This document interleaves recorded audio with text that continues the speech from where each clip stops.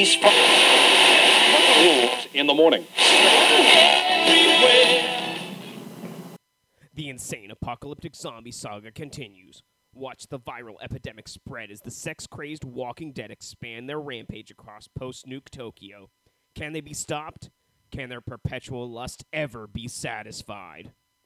I'm Corey. And I'm Paul. And we are the B-Movie Bros. Here review B-movies to the best of our ability. Sometimes we get off topic, but randomness is a gift. Here we are, week 3 of Unfinished Business Month, finishing some business with the final movie of the Lust of the Dead Rape Zombie saga, Rape Zombie 5 from 2014.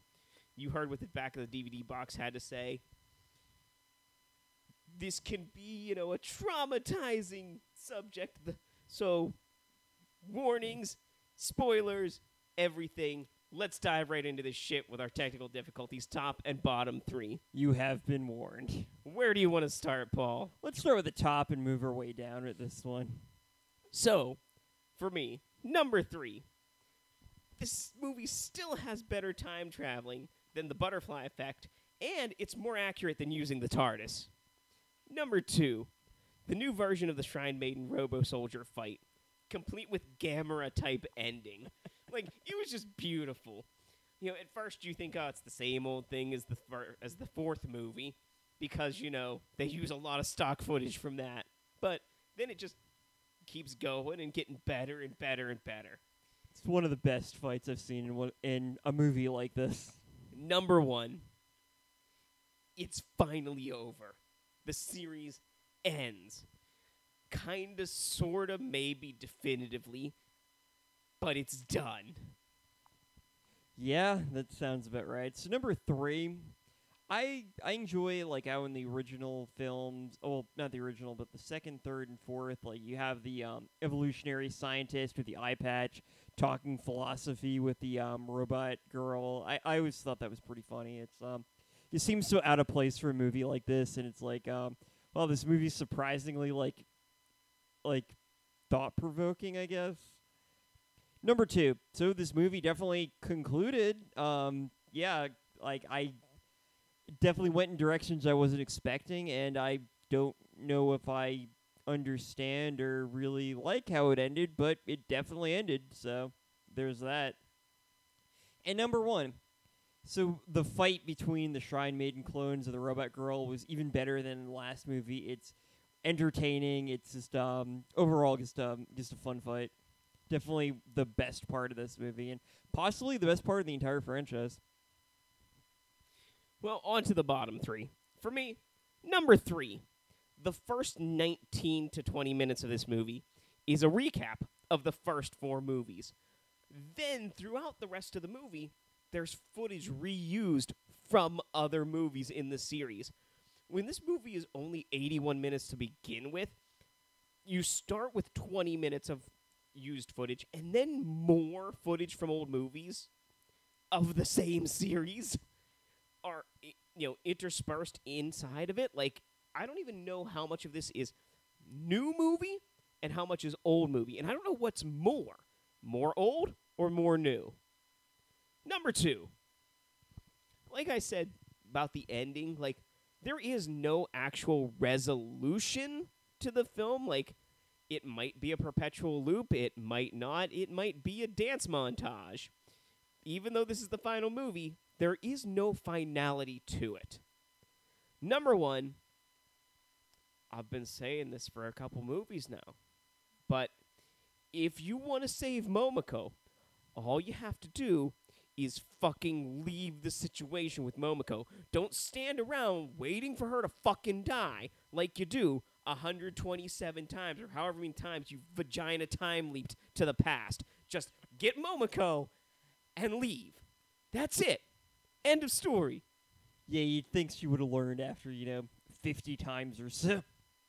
All right, number 3, yeah, like Corey said, at least half this movie is scenes from other movies. I feel like if you consider the fact that the first movie was all new footage, with the other 4, maybe you have 90 minutes of original film. It's just, there's so much flashback, so much reused film, reused scenes. It's ridiculous, and it's so it's just kind of annoying because like the movie would be so much better if even if like the movie was like significantly shorter, I wouldn't care. It's just that having that it really takes you out. And it's really hard to get into a movie when like the first like 20 or so minutes is just like reused footage. Like in truth, the first movie is one movie, 2 and 3 are one movie, and 4 and 5 are one movie. Yeah. Number 2. So the whole time travel idea doesn't really make any sense, like, at all.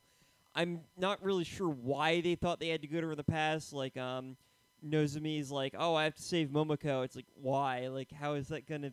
like, the scientists have to be thinking, oh, we have to stop the virus and everything. Well, why would they think that would help out and everything? I understand Nozomi, like, has, like, her own motivations to do it, but, like, yeah, why develop this technology for like very vague ideas? Like, Well, it seems like a waste of time in an apocalypse like this. Momoko's the only one that had any semblance of sex and didn't die from an infected person. So I guess there's a scientific reasoning behind, like, maybe she holds the key to it.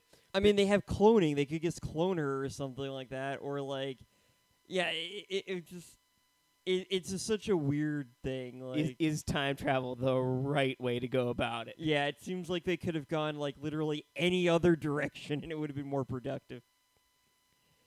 And number 1, I have no idea what the fuck happened at the end of this film. Like, it's all like, you know, Nozomi had to resolve like things that happened in the past, and then she didn't, and then she died, and then like.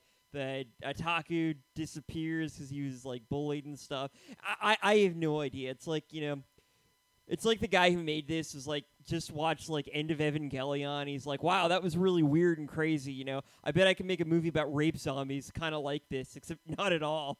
It was a very weird experience. I don't feel like it summed anything up, and I'm just left with more questions than I had when I started this franchise. Needs more watercolors. Yes. It's more Evangelions, more giant robots.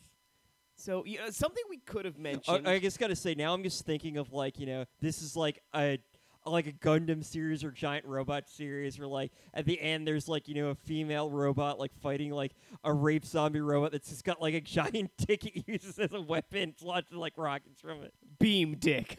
Beam dick. Dick saver. Anyways. So something that probably could have made it into the top 3 if this wasn't the final movie of the franchise is the dialogue. So let's have ourselves a good old-fashioned quote war. Quote war. Paul, I believe you're getting us started this week. Today's dinner is spaghetti. The monkey's ass is very red. We have the same right to use the playground. You look beautiful without clothes, but you'll catch a cold like this. Jocks are cool, but otaku are potential sex offenders. What made you hate rape? This clone says stupid things sometimes. That's right. I don't even have a penis. That ends this episode's edition of Quote Wars. If you have a favorite quote from this movie or anything else you'd like to say about it, please leave it in the comments below. Or if you have, for some reason, watched all 5 rape zombie movies, leave it in the comments below. It's time for our final take, friends. Remember, our final take is a score on our shot scale. Our shot scales are a reverse scale, 1 to 10, 1 being the best, 10 being the worst. How many shots do you need to get through this film? I gave it a 4 out of 10. I give it a 5 out of 10. So, Rape Zombie 5, the culmination of stock footage. By reusing footage and arcs from past movies, we can stretch this franchise into a 5th and final installment. There are a few new moments, which mostly felt like unused footage from the 4th movie. Fortunately, the rape is low outside of reused footage, and the plot exists, so it does qualify as a movie.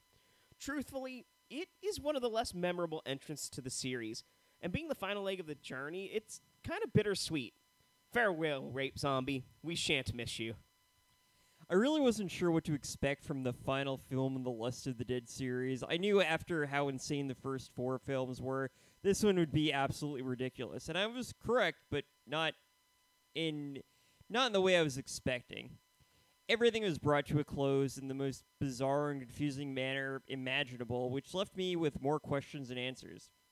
I guess the virus was a result of Nozumi's like fear and hatred of men, and she had to travel back in time and then like to resolve it, and then killed herself when she couldn't do that. but also the film was an idea by the original otaku, who later became a ridiculous clone after he was bullied in high school. Also something about glowing hermaphrodites and men and women not being able to understand each other and love destroying the world. I have no fucking idea.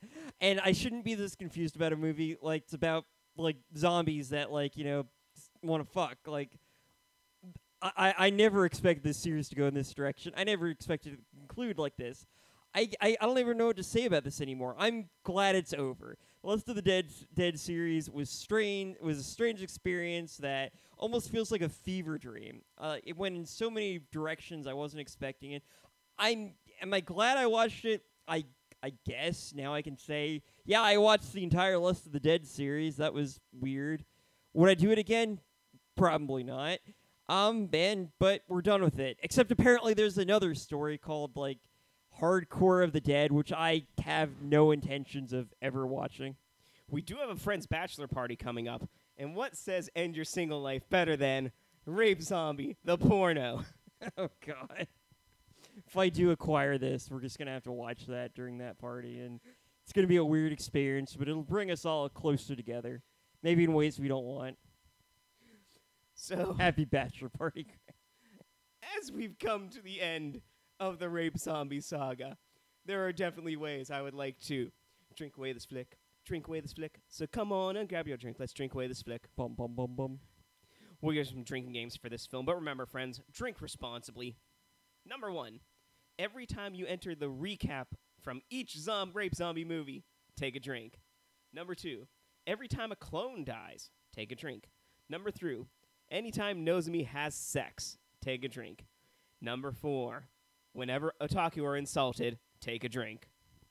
Every time Nozomi travels through time, take a drink. Every time the evolutionary scientist and the robot girl talk philosophically, take a drink. Every time someone gets shot, take a drink. Every time the otaku is peeping, take a drink. And those are your ways to drink away this flick. If you have any other thoughts about this movie or anything else Beamer related, leave us a comment on your iTunes or SoundCloud. You can also email us beamerbros@gmail.com, like us on Facebook at facebook.com/beamerbros, follow us on Twitter at beamerbros, or my personal Twitter at beamovepal. You can check out all the content including reviews, interviews, and chats on our website beamerbros.com for new shows each week. If you want to help support the show, consider donating to our PayPal or Patreon accounts. Links right below. Well, we have another week in unfinished business, and since this month has just kind of gone to the shitter, why don't we revisit that particular series? And next week we'll be taking a look at Death Toilet number 2. I mean, there were probably no rape zombies, and there were probably no terror tunes, so it's got to go up from here, right? So, next week, Death Toilet number 2 from 2019. Until then, be brave, be alive, and be back for more. Number 2. Jag lovar ni. Och sen då.